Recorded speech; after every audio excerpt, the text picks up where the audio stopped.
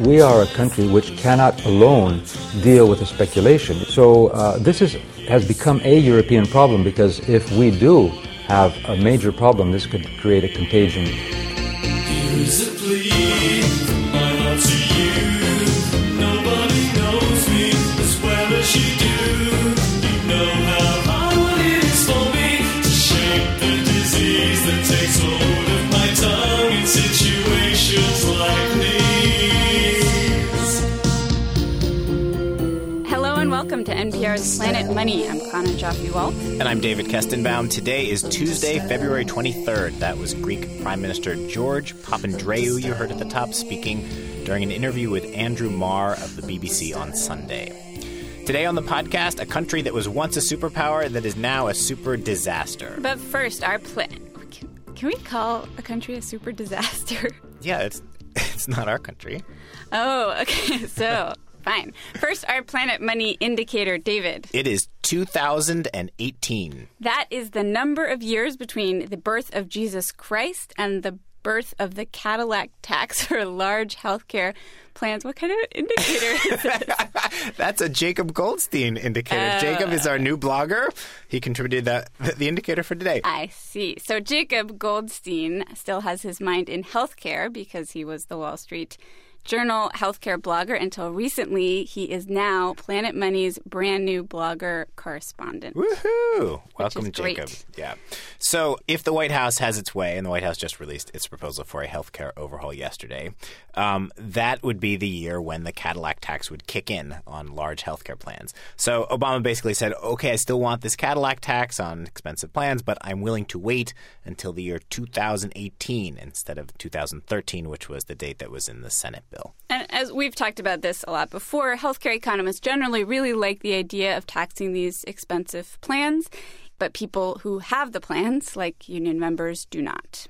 So today, the former superpower that we're going to talk about, I'll give you a hint. It used to do very well at the Olympics, but hasn't been a superpower for a very, very long time. And when you think of this country, you don't think of nuclear weapons, you think of olives. Greece offers a delightful combination of ancient history, modern-day hedonism, and strikingly picturesque islands.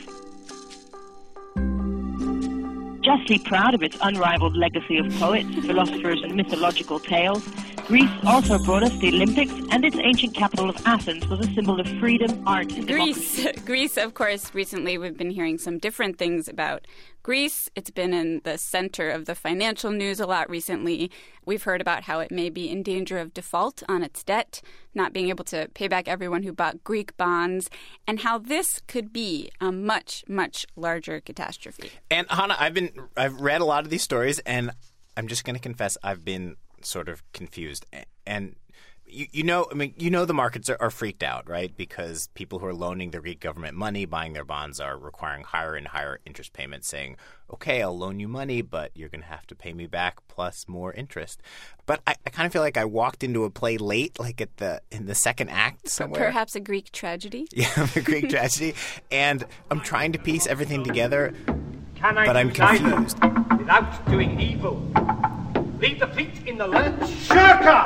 Deserter! Let down the allies. We've all sworn allegiance. And I keep wanting to whisper to my neighbor, like, why is everyone so upset? Why does Greece need to be bailed out? Only will calm the wind's bluster. So be it then. Daughter, there's no other way. So today on the podcast, we have Greece 101, or a Greek tragedy in two parts. We ask a smart person 2 stupid questions about the Greek crisis. Question number 1, why is Greece in so much trouble? Question number 2, why does it matter that this tiny little country is in so much trouble? So the smart person we're going to talk to is Ken Rogoff. He's an economist at Harvard and former chief economist at the International Monetary Fund. The IMF is the body that ends up bailing out countries like Greece when they get in trouble. And Ken was just in Greece. And Hannah, you know how sometimes in the middle of like a financial crisis, like we were in the heat of here recently, you can walk out on the street and things kind of feel normal. He says in Greece right now, things do not feel normal. They're very nervous about what's going on. So first of all, things aren't normal. There are strikes every other day. the labor unions, the farmers. There are roads that you can't get out of Athens because somebody's blocking it. How did Greece get here?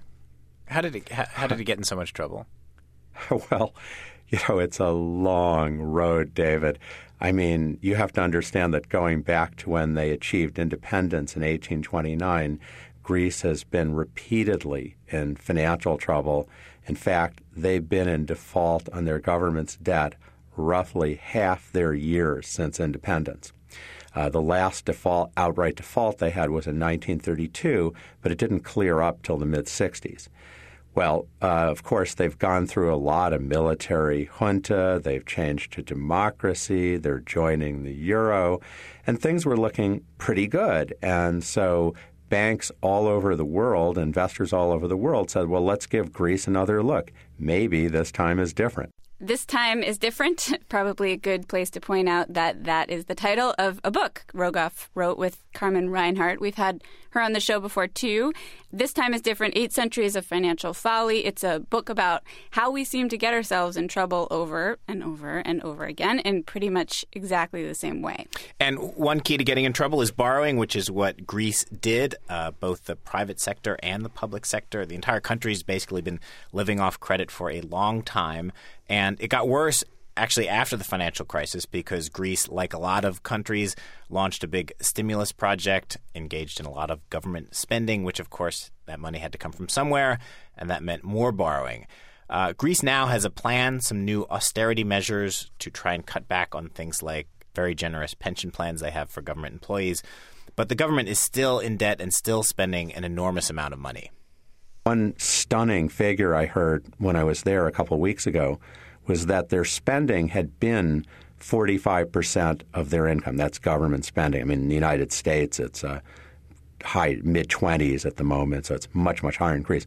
Well, they took it from 45 to 52 when the crisis hit to try to boost things up.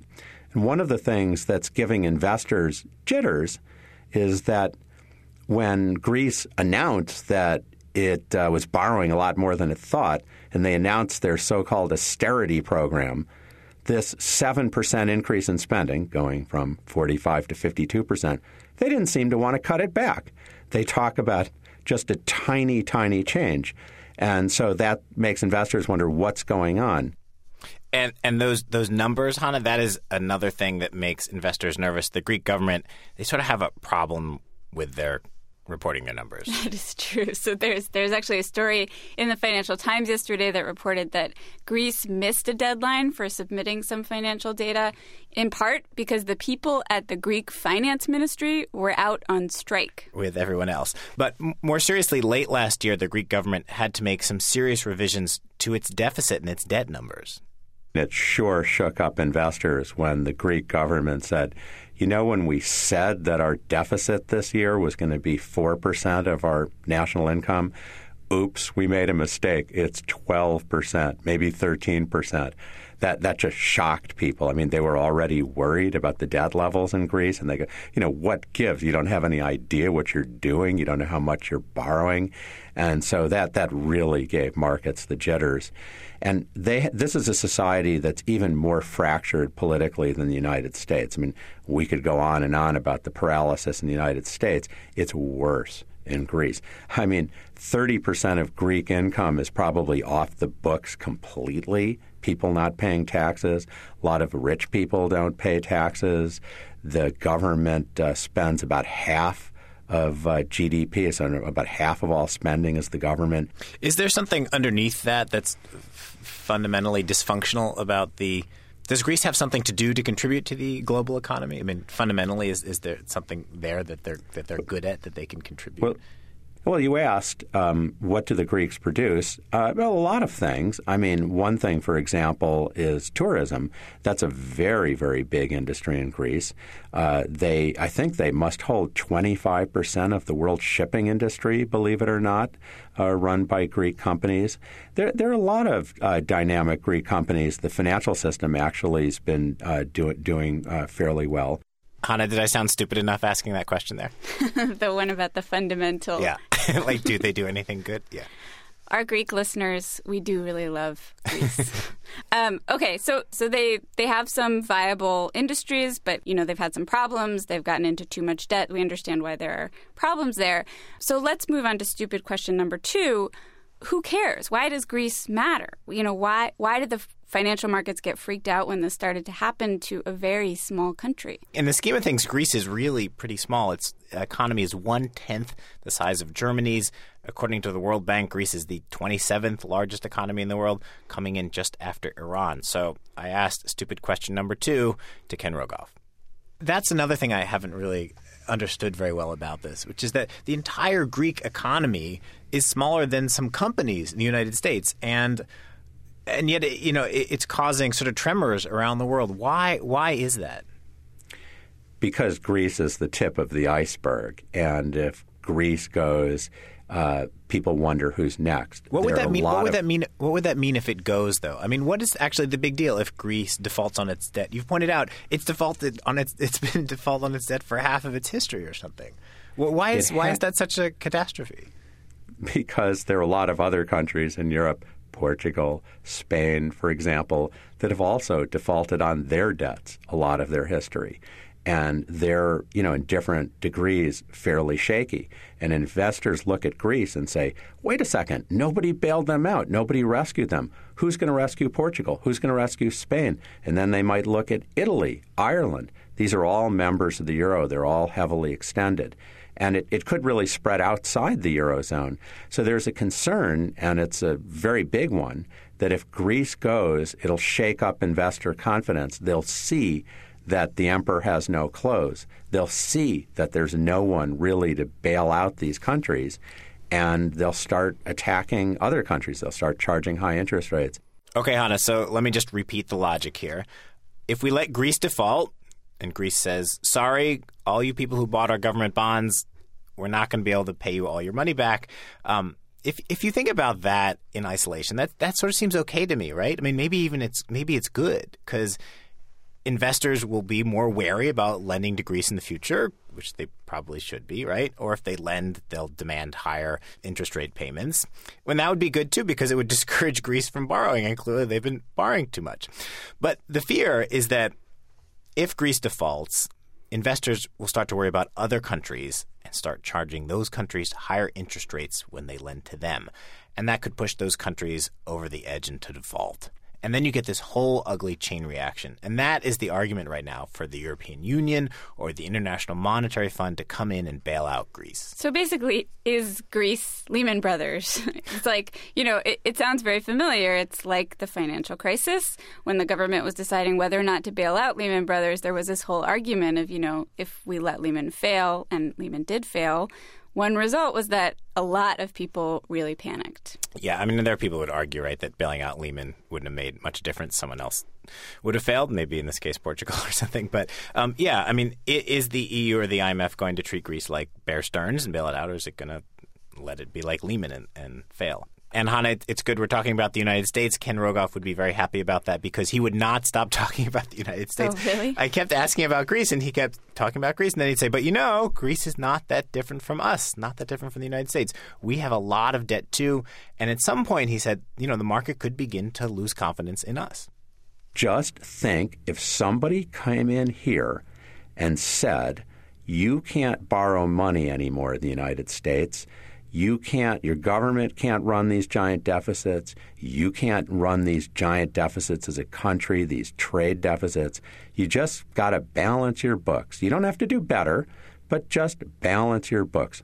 We would collapse. We would not handle it well.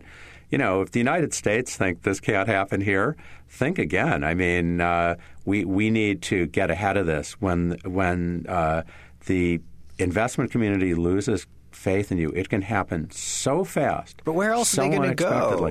Where we are in this weird place of being like, well, I guess it's the United States or nothing. No, right?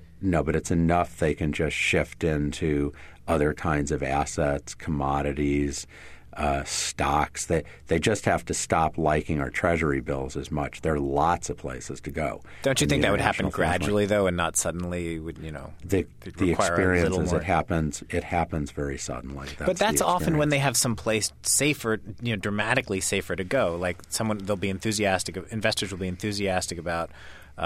Some country, and then they get freaked out and they'll shift to U.S. Treasuries or something. Where do you go? I mean, commodities don't seem any safer than Treasuries. So it can't happen as big a spike, but we're soon approaching owing 100% of GDP. We owe $13 trillion.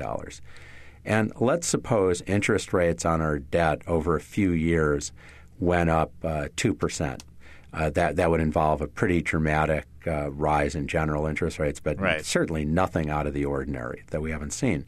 Well, okay, we're going to come up with an extra $260 billion to be paying our interest payments. That's how much it would amount to, like that. Yeah. Sure. I mean, so where are we going to do that? Look at Congress. Do you think they're going to vote tax increases or something? I mean, so the market doesn't have to abandon you. It just has to start charging you more.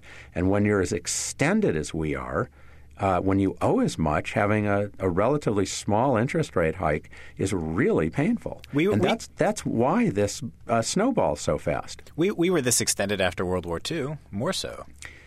Those comparisons are hyperbole. I mean, first, after World War II, we came out on top of the world. We won World War II. We were just by far the dominant country. It was a great franchise. Second, we freed up a ton of resources because we didn't have to spend money on World War II anymore. And so the government could cut its expenditures just like that without, having to go through the kind of strains we have now. And we freed up all that labor to come back and work. We boomed. So sure, when you come out of a war with a big debt and you won the war, you can pay it down. It's been done. Britain's done even more. But this didn't happen that way. This happened from political paralysis. And why should we believe we'll just jump out of that political paralysis? And why should we believe we're going to grow extra fast in the coming decade? I think that's not realistic. So it's a profoundly different problem than after World War II. You're talking a lot of trash about our country, man. Well, we are the greatest country in the world, and we're very creative, and maybe we'll find a creative way to default on our debt.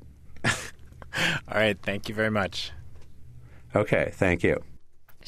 Jeez. Okay. Well, I would like to point out, David, after all that trashing of the U.S., that right now, as we speak, in the 2010 Olympics going on right now, guess who is leading the medal count? We are, the U.S. of A. And Greece has won 0 medals in all of the Winter Olympics. So I feel better. Sorry, Greece. All right. I think that does it for us today. Let us know what you think. Let us know what you'd like us to cover. Send us a note, planetmoney@npr.org. And check out the blog, npr.org/money, with our new blogger, Jacob Goldstein, who's threatening to put up a scatter plot of Olympic medal count versus yield on the 10-year bonds for various countries. I'm David Kestenbaum. I'm Chana Joffe-Walt. Thank you for listening.